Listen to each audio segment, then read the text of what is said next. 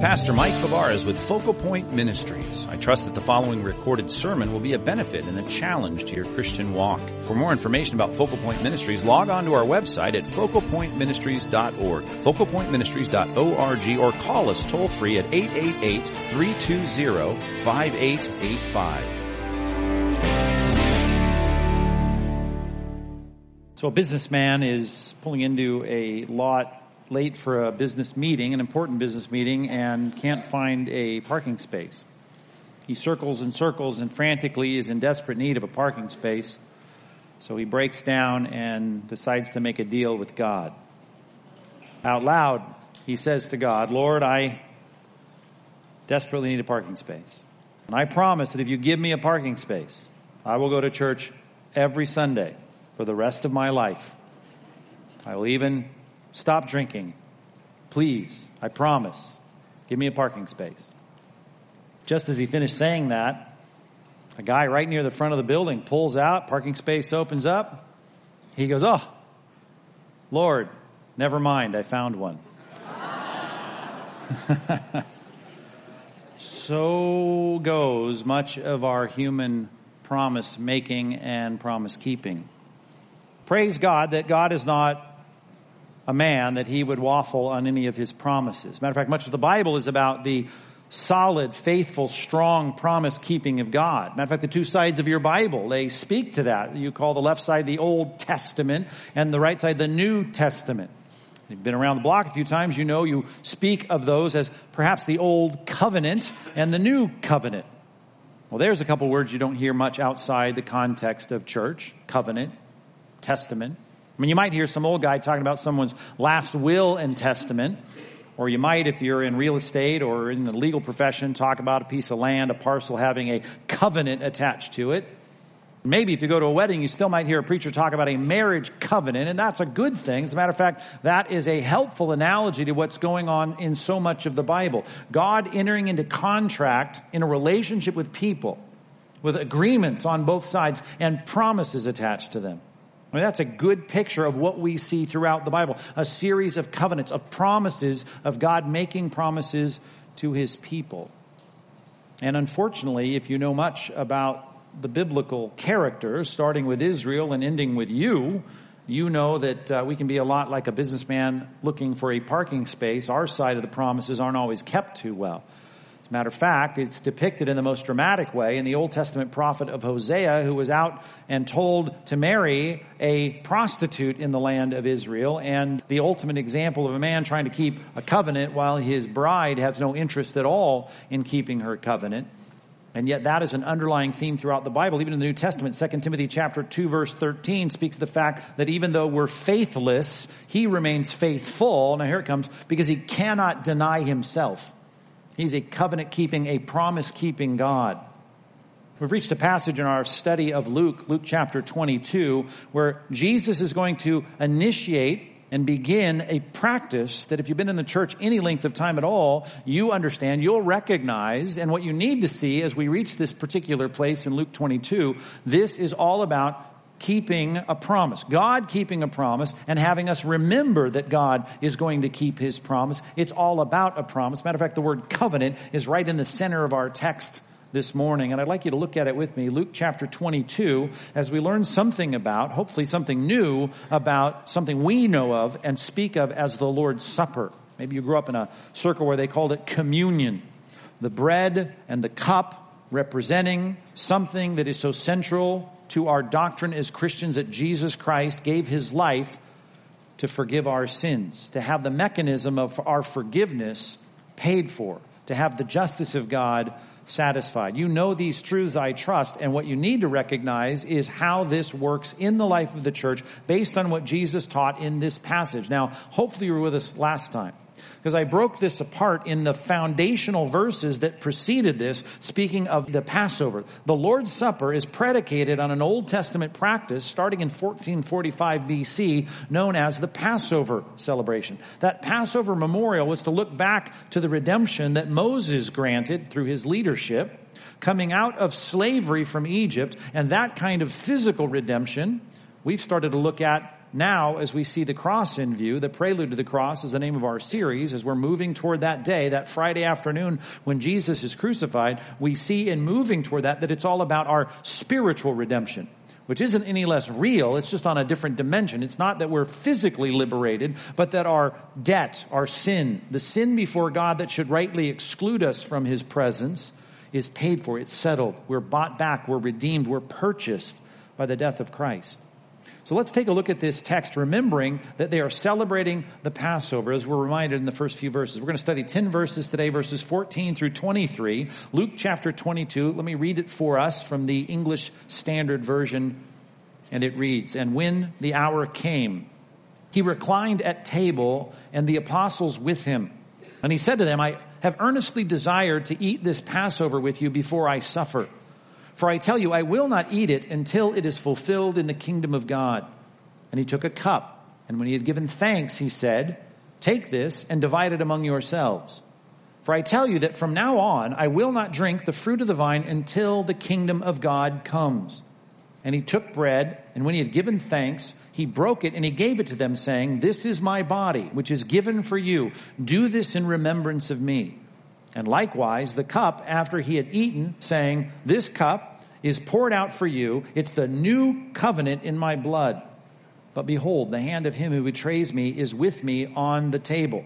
And the Son of Man goes as it has been determined." The first message in our series, in the first few verses of this passage, we talked about that determined plan. Even through the evil, God is working out his plan. But woe to the man by whom he is betrayed. But still, the culpable agents are still going to have to face the responsibility for their evil decisions. And they began to question one another. Of course, we know it's Judas, but all 12 are sitting around questioning one another which of them it could be who was going to do this. A strange combination of concepts here in our passage. The most familiar is where I'd like to start. Verses 19 and 20 is something I trust you've heard the verbiage, the wording of for years. And that is that Jesus took bread, he gave thanks, which, by the way, that word Eucharisteo, you might hear the word Eucharist in that. That's where we get some churches that like to call this the Eucharist, which simply means thanks. He gave thanks. He gave thanks, then he broke the bread. So he gives thanks, he broke the bread, he gave it to them, saying, "This is my body, which is given for you." Now you remember these words, often put on the front of that communion table in a lot of old school churches. You'll see that, "Do this in remembrance of me." And likewise, the cup. It's not just the bread, it's the cup. After he had eaten, he said, "This cup that is poured out for you is the new covenant in my blood." Remembrance, covenant. Remembrance, covenant. At the core of this practice that the church is supposed to do, it's ordained by Christ. That's where we get the word ordinance. It's an ordinance of the church. That ordained practice of taking bread and taking this cup is given by Christ so that we might remember the covenant, the new covenant. Now let's think about this, that symbol. If you go to a wedding, we talk about a marriage covenant, there's a symbol that symbolizes the marriage covenant. It's a ring that they exchange in at least most modern cultural weddings today, and they take those rings and they put them on the finger of their bride and the groom, and they then say, "This is a symbol and a sign of my covenant or my pledge to you to be your wife or to be your husband." And that ring then goes on after all the tuxes have been brought back to the tux shop and the dresses are all boxed up and cleaned, and there is that ring that remains on the finger of the bride and the groom that reminds them of the covenant that they made. That's the picture here in our passage. A covenant. A covenant. What kind of covenant? Let's look at it. Verse 20, a new covenant. Now we need to understand that. We need to understand what that new covenant is. But before we even get into that, can you see that the point of breaking the bread and drinking the cup as a regular practice within the church is to call our minds back to remember it in a solemn way, remembering the solemnity of the redemption that we have in Christ. Let's start with that if you're taking notes, and I wish that you would. Number one on your outline, if you just jot down, solemnly remember our redemption. Certainly that should happen within the context of the bread and the cup, but it should happen all the time for Christians. You ought to be remembering as frequently as you can in a solemn, sober way. Not just, "Oh yeah, Christ died for me, I didn't forget that," but a way in which you say, "No, wait, let's stop and think. Let's think about the high price of our redemption." Christ has done something that is analogous to Moses leading the people out of slavery. And Christ has done the same for us. He's taken the guilt and the punishment that we should deserve, and he's taken it upon himself. Let's look at the new covenant, as it's described in Hebrews chapter 8. Please go to Hebrews chapter 8, and let's just get the gist of this.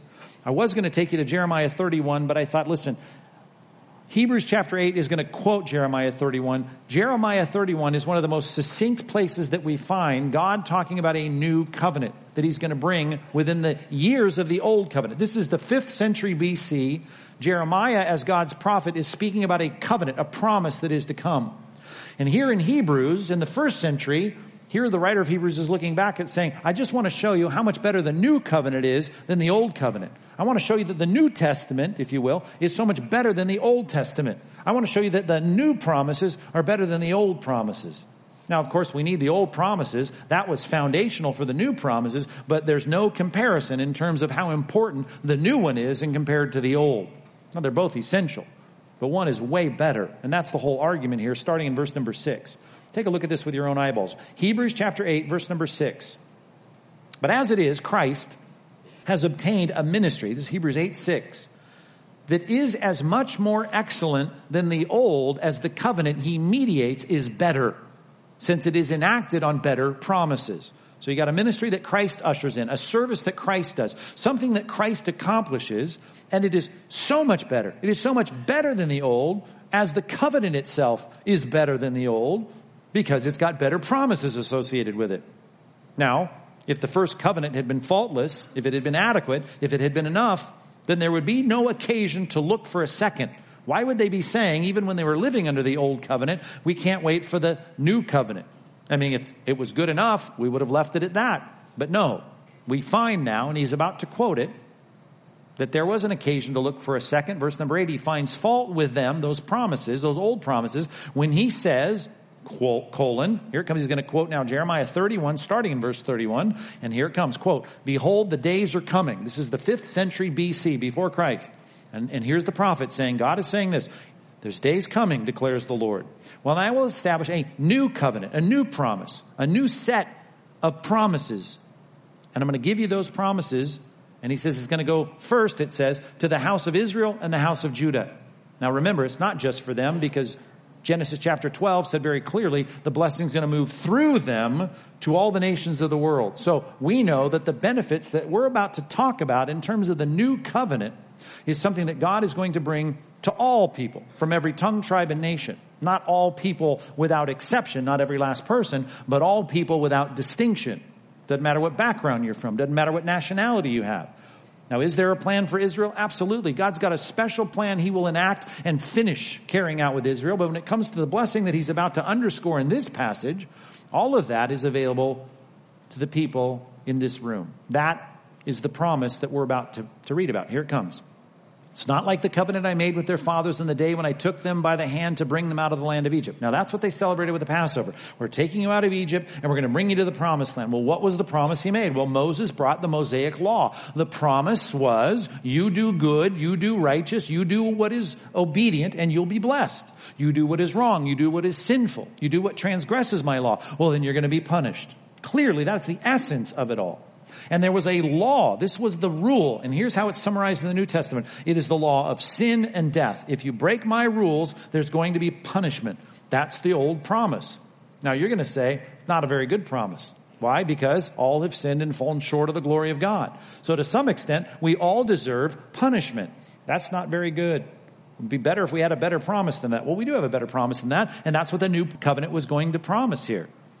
Take a look at it. Not like the covenant I made with their fathers when I took them by the hand to bring them out of the land of Egypt. Verse 9, for they did not continue in my covenant. Clearly, they broke it. And so I showed no concern for them. I backed off. When God backs off, his blessing goes with him, and that's a problem.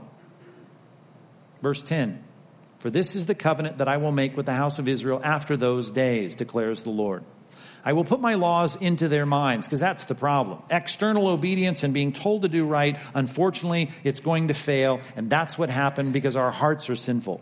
And as Jeremiah put it elsewhere, we have a heart like stone. We need a heart of flesh. We need a heart that's going to beat in sync with God. It's going to be a heart that wants to do the right thing. All of that is what people need, because a rebellious heart with a bunch of righteous rules is never going to accomplish an obedient life. And so here's the problem. We got to fix that. And God says, the promise I'm going to make is that I'm going to put my law into their minds. I'm going to write my laws on their hearts. And then I will be their God, and they'll be my people. I'll lead, they'll follow. I'll say do the right thing, and they'll do the right thing.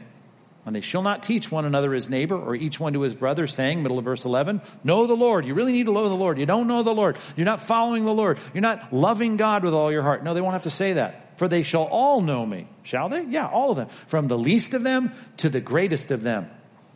For I will be merciful toward their iniquities. I'll remember their sins no more. Now, understand this.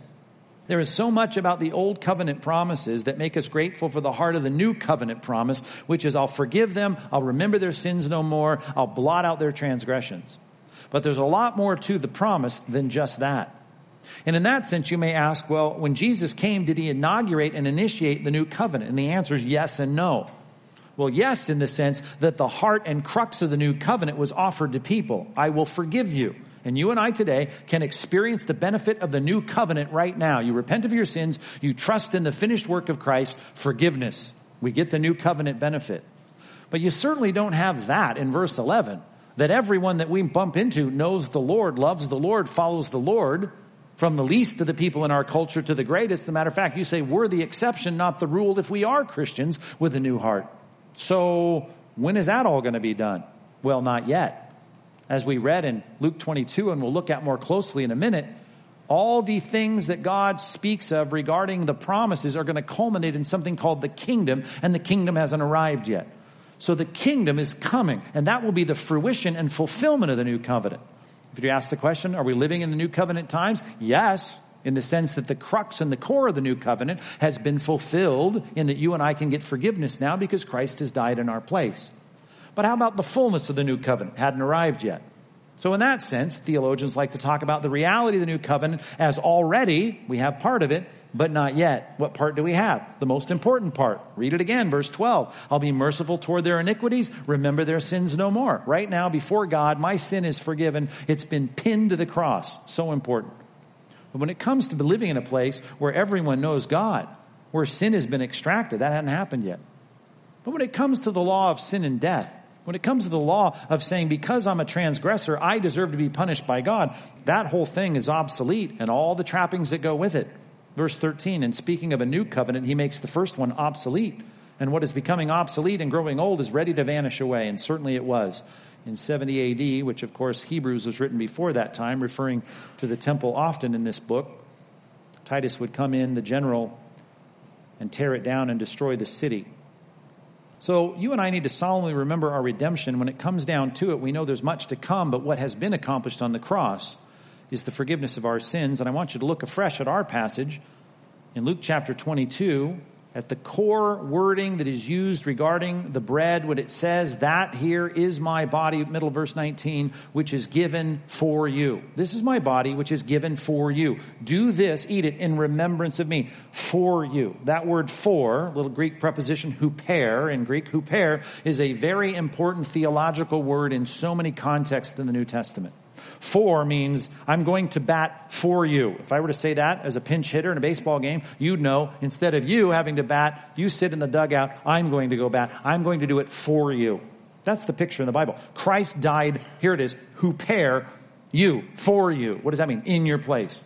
He died in your place. Here is a piece of bread and it's broken. Why? So that you don't have to get broken. The picture is Christ's body now goes through some trauma so that you don't have to go through the trauma. It is broken for you. It's given for you.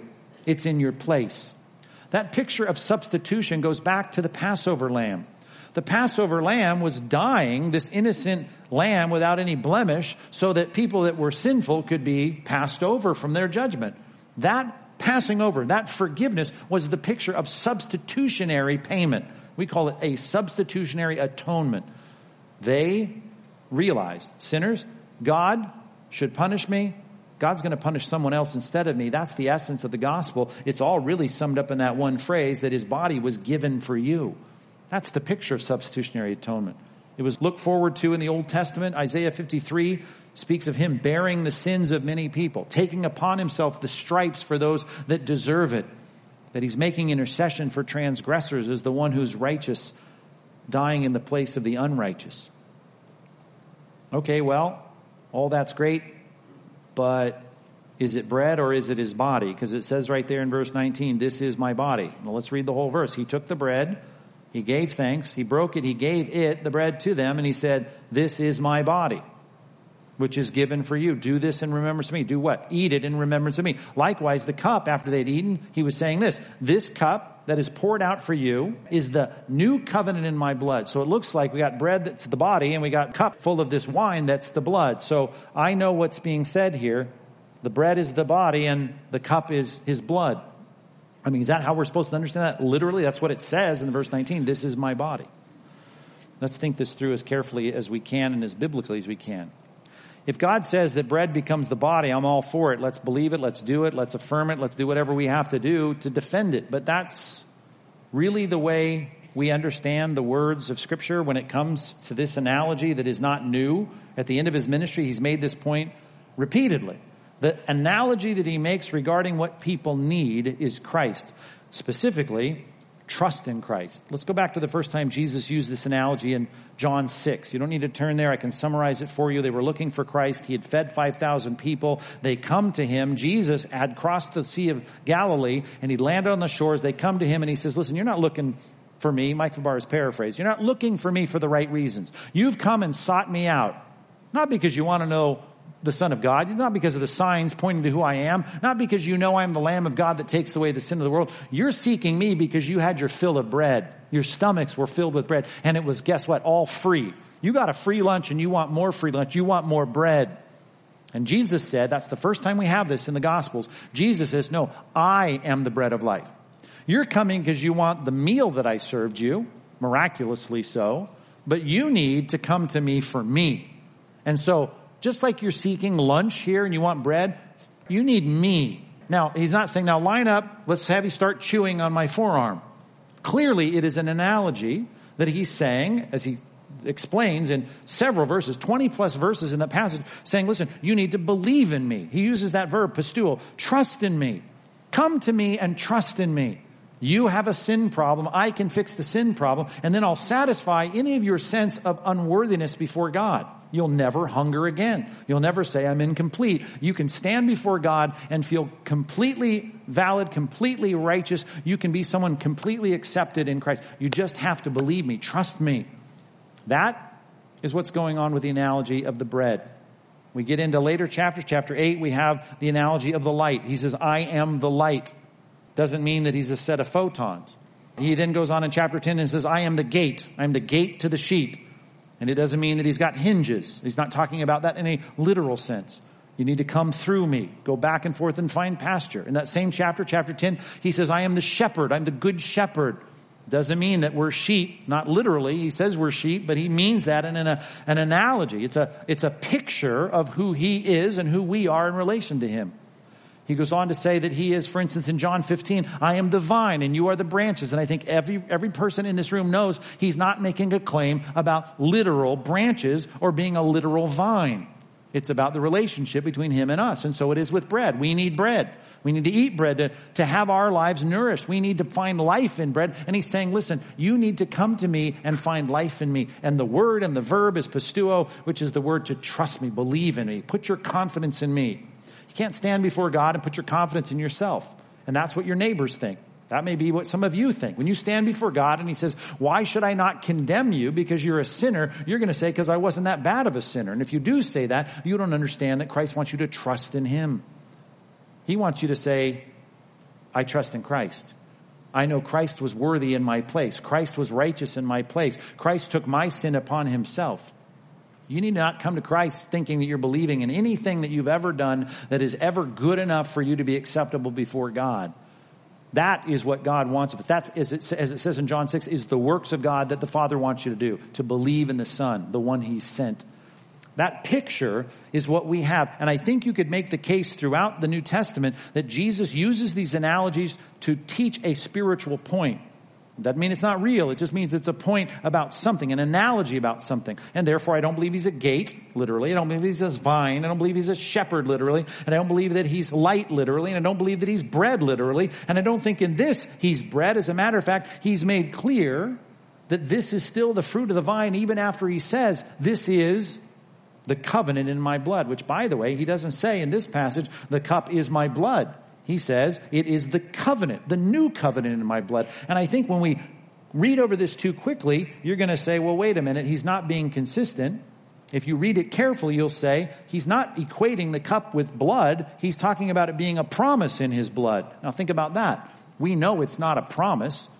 I mean, I don't care how you stack it. You can't have the wine of the Passover become a promise. A promise is something you can't materialize. A promise could be, I suppose, reflected in words on a page, but it's certainly not some liquid in a chalice. So I understand this, that even in the second analogy here of the cup, it's speaking of the cup being a symbol. Much like a ring is not my covenant. It's a symbol of my covenant.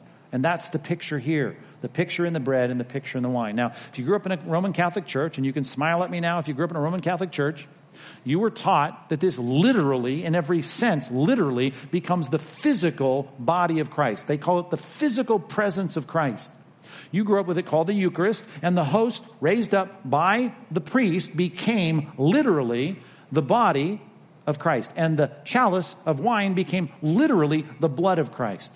Now, they've got lots of ways to discuss that, but I want to prove to you that it is so real in their own minds that though they're not going to say, well, under a microscope, I know you're not going to see human skin cells, I understand that, but they have lots of ways to describe the reality of that, but they're going to stand back and say, however we describe it, we're going to tell you it is the Lord.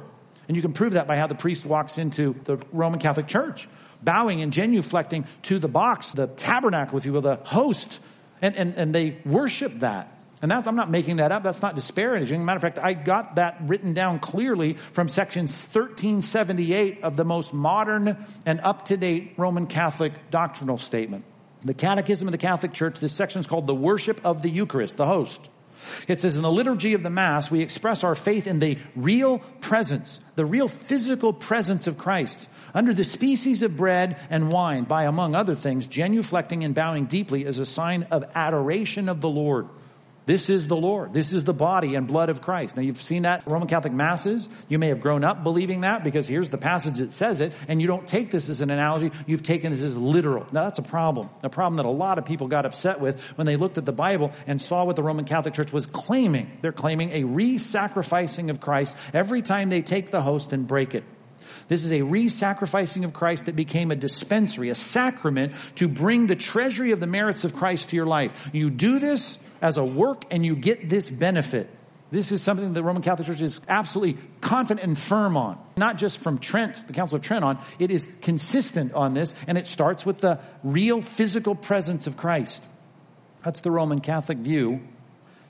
It is not my view, and it's a view that was responded to by Martin Luther, who said, I got a real problem with all this worship of the host. I got a real problem with the re-sacrifice of Christ, which contradicts clearly the rest of Scripture about the finality of Christ's once-for-all sacrifice. And so it must not mean that. So Luther took the next step away from that and said, well, it's not the real physical presence of Christ, but it is a real presence. A real presence that Christ is there, but he doesn't become those things, which is the doctrine of transubstantiation. Transformation, substantiation, the substance. It's not a changed substance. It is what we would call a consubstantiation. Christ becomes real there physically with it. And as Luther likes to say, it's with it, it's in it, and it's under it. So the second view, which is now we'll just label it the Lutheran view, the Catholic view is this is the physical presence of God. The Lutheran view is it's the real presence of God, but it's not that it becomes that, it's that Christ becomes present in it in a real way. The humanity of Christ present in the elements of the Lord's Supper. The Presbyterians, Reformed folks, the Calvinists, following the Heidelberg Confession and Calvin's teaching and the Westminster Confession say, well, it's not the real presence in that sense. It's a spiritual presence, they like to call it. I'll read to you from the Westminster Confession, question 170, about what this is that we are taking in the Lord's Supper. They would say the body and blood of Christ, they're not physically present, but they are spiritually present.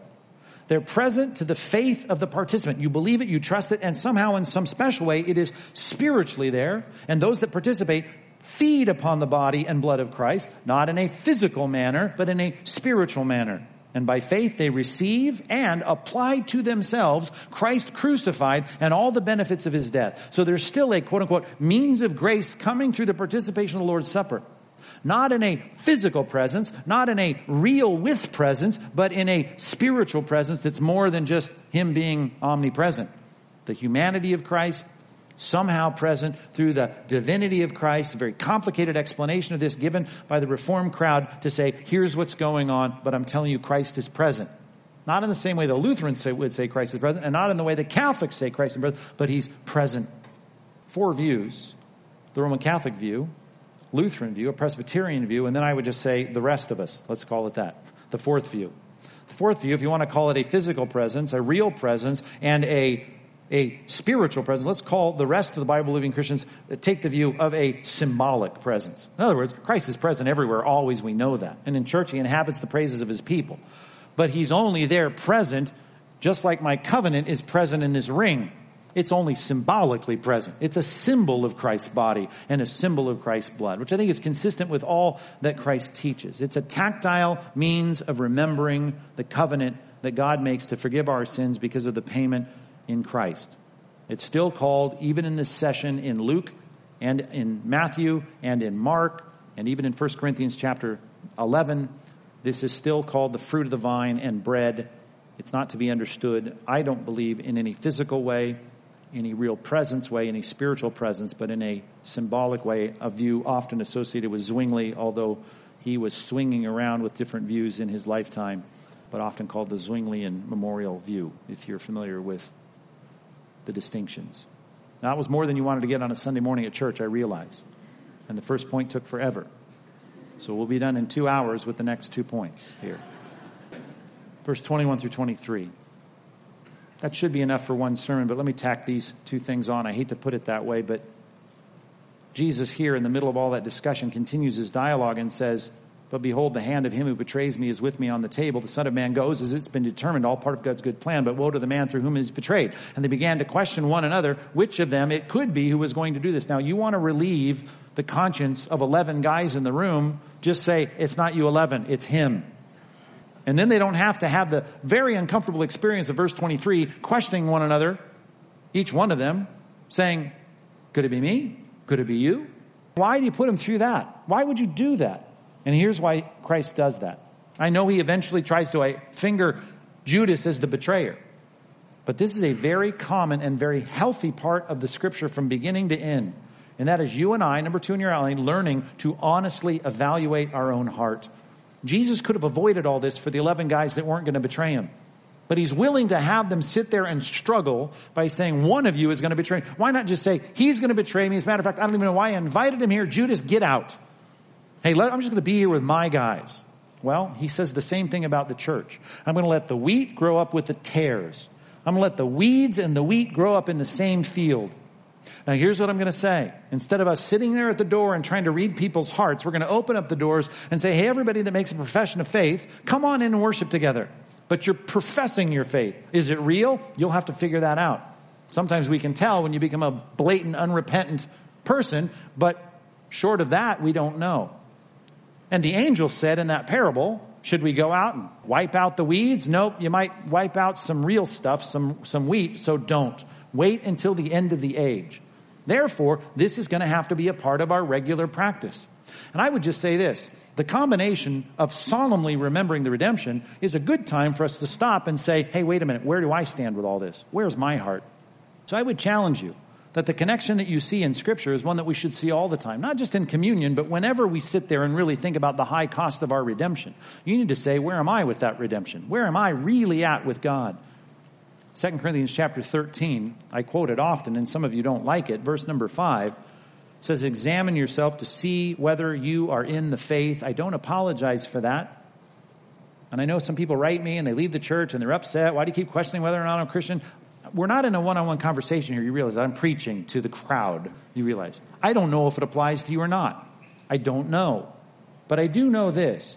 Christ sets the pattern even in this very time. He says, listen, I don't mind you guys sitting around asking, could it be me? And so when I say examine yourself, see whether you're in your faith, you think, well, you're doubting my conversion. We're not having a one-on-one conversation here. I'm just preaching to you. And I'm telling you, you need to examine yourself. And we all need to examine ourselves. I need to examine myself. Am I real? There's been some phony Christians. There's been some phony apostles. Man, Judas was the treasurer of the 12.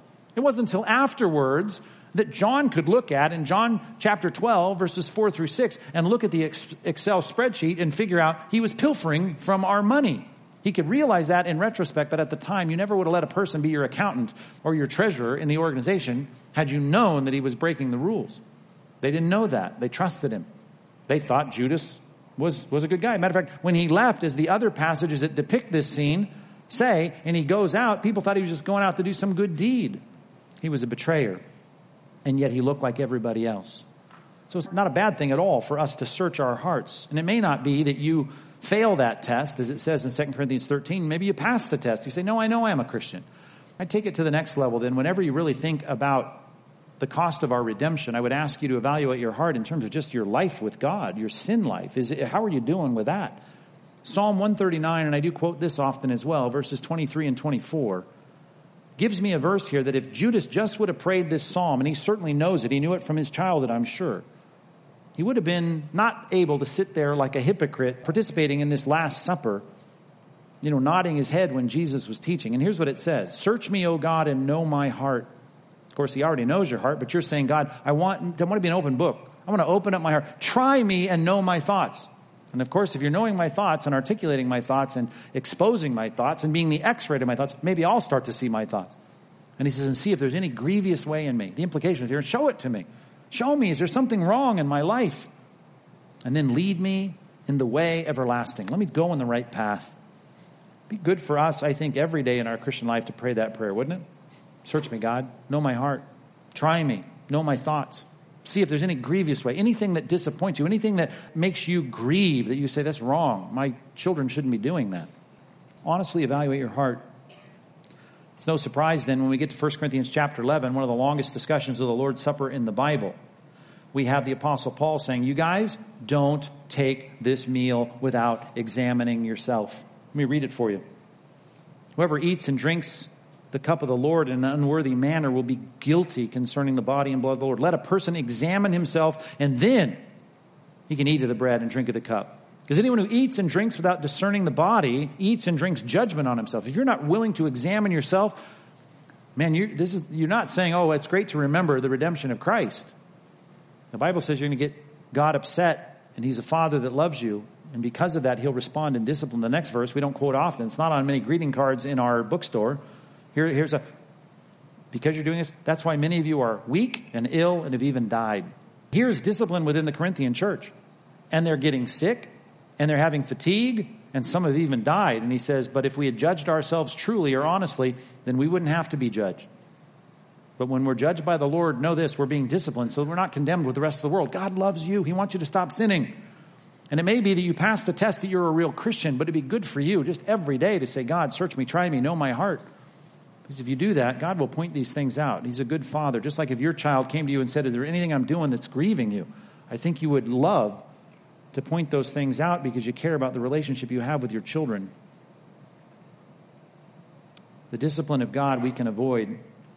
And whenever we see the focus on the redemption of Christ, particularly in the Lord's Supper, there's a call for us to examine ourselves.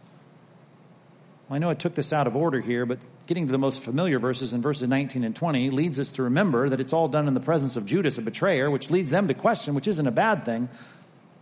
But let's end at the beginning, verses 14 through 18. When he's sitting at the table with his apostles, he says, I wanted to eat this with you before I suffer, but I tell you, I'm not going to eat it again till it's all fulfilled in the kingdom of God. Eat what? Eat the Passover. I'm not going to eat the Passover again until the kingdom of God comes and it's all fulfilled. And he takes the cup. He gives thanks. He takes it, says, divide it among yourselves. Drink.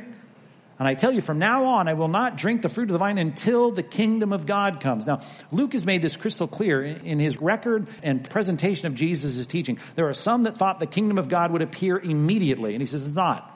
And he tells a story, Jesus does, of a king going away and then coming back. So many of the parables of Christ recorded in Luke are about him leaving and coming back.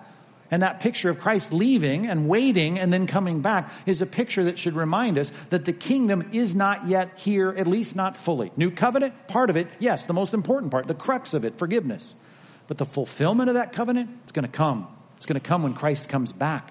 And he says, I'm not going to eat the Passover till that happens, and I'm not going to drink this cup until it happens. And let me suggest to you that that is a forward-looking kind of celebration when we think of our redemption, knowing that our redemption is not yet completed. So let's put it this way. Number three, we need to, joyfully anticipate the kingdom. He is going to bring the kingdom. And when the kingdom comes, two things are going to happen. And I'm going to suggest that these can be teased out and separated. He's going to eat the Passover. And you're thinking, what in the world, the Passover? Yes, I believe Christ is going to eat the Passover. Why? Because it's promised that he's going to eat the Passover in Ezekiel chapter 40 through 45. There's going to be a temple. There's going to be a fulfillment of the promises. And Christ is going to have us celebrate the Passover. Israel has a future, Romans 11 says. And that future is going to come to fruition when Christ comes and sits on a throne. And there'll be a prince mentioned 14 times in those chapters that's going to come. He's named as David the prince. And David is going to be there as a region of Christ, I believe, the resurrected David. And he's going to be as a region of Christ in this kingdom. And Christ is going to then see the celebration of the Passover. And he says, I'm going to do it again, but not until the kingdom comes. For now, it's the Lord's Supper. And the cup was the main feature of the Lord's Supper. And in the feature of the Lord's Supper, the cup, he says, I'm not even going to drink this fruit of the vine until the kingdom comes. Well, when is that going to happen? Well, we know this. The promise of the wine in the banquet of God, it's called the marriage supper of the Lamb in Revelation chapter 19. God, with all of his people, are going to celebrate in this time when Christ returns. Let me just suggest this. There's not only a future in the millennial kingdom for God fulfilling all of his promises to Israel, but there's a fulfilled promise that is coming when we get to see Christ face to face, when we are ushered into the presence of Christ in something called the marriage supper of the Lamb. Even the Apostle Paul, when he speaks of the Lord's Supper, he says in 1 Corinthians 11, verse 26, as often as you eat the bread and drink the cup, you proclaim the Lord's death. That's looking backwards until he comes. That's looking forward. Yes, we solemnly remember our redemption, but we joyfully anticipate the coming kingdom, because when he comes, we'll see him face to face, and he's going to have a very real banquet with us. And that will be the time that he again celebrates with his people. But what stood between that last Passover and the coming Passover of the millennial kingdom and the marriage supper of the Lamb, as we enter into God's presence, is the suffering of Christ on a cross, which we should solemnly thank him for. And remember that when we speak of the death of Christ, it was because the crowds were jeering and calling for his crucifixion. Please remember that.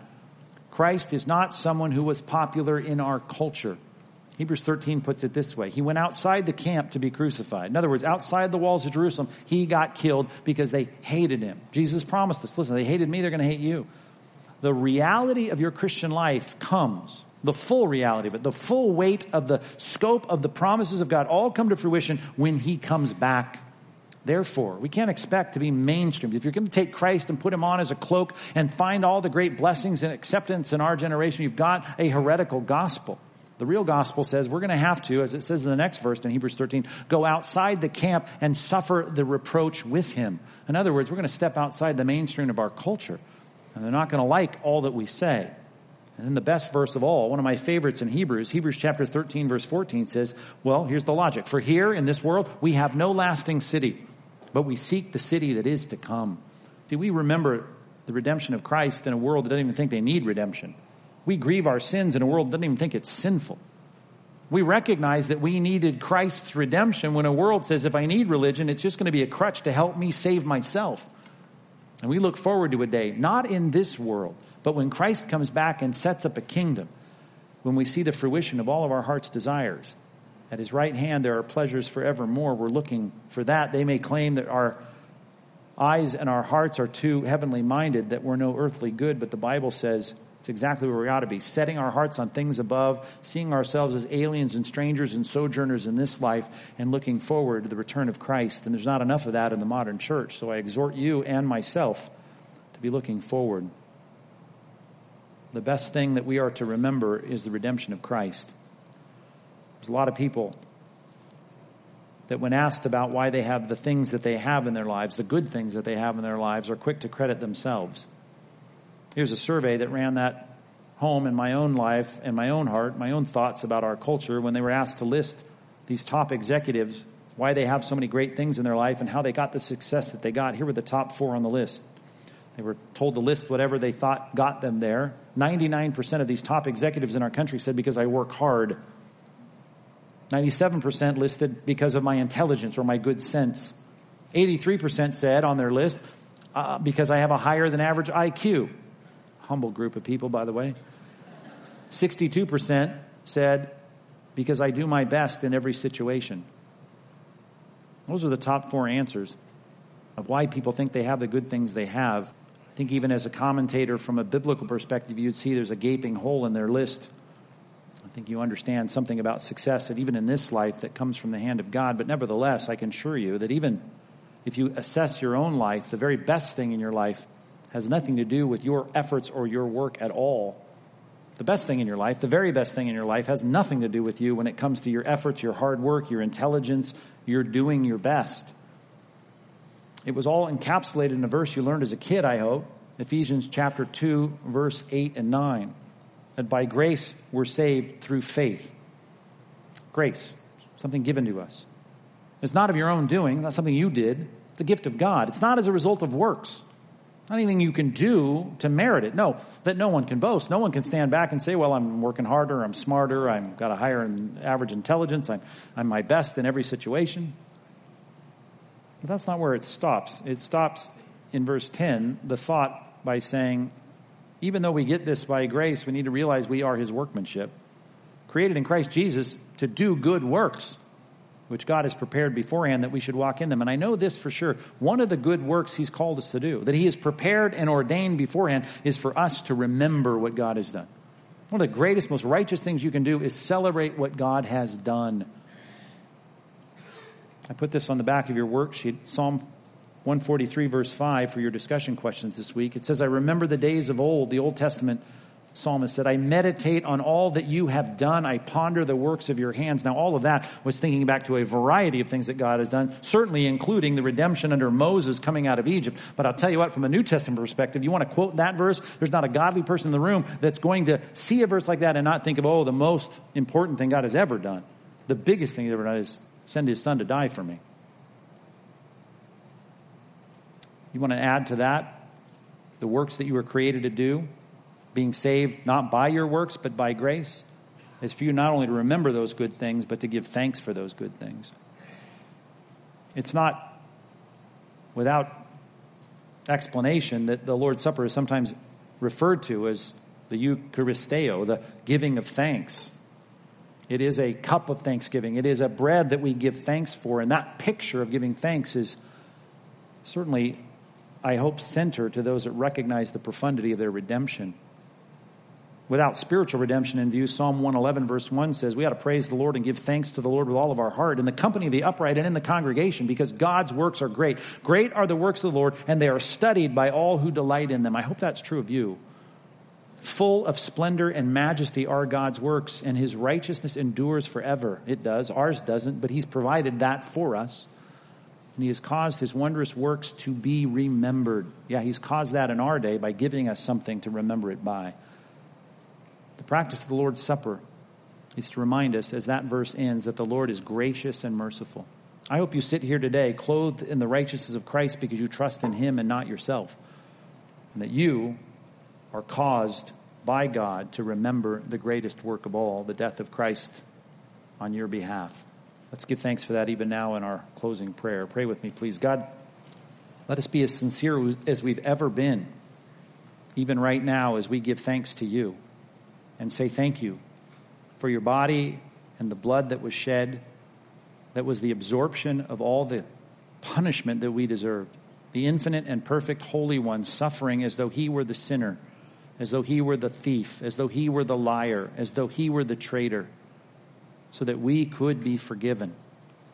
And God, just like that thief on the cross that transferred his trust in that last moment, may there be some here today that say, I recognize my sin, I need your forgiveness, and to have that transaction effected for their lives right now. God, may we test ourselves to see if we're of the faith. And once we recognize that we are, if we indeed are, I pray that we be filled with remembering and thanksgiving. Make that the theme of our lives this week. In Jesus' name, amen.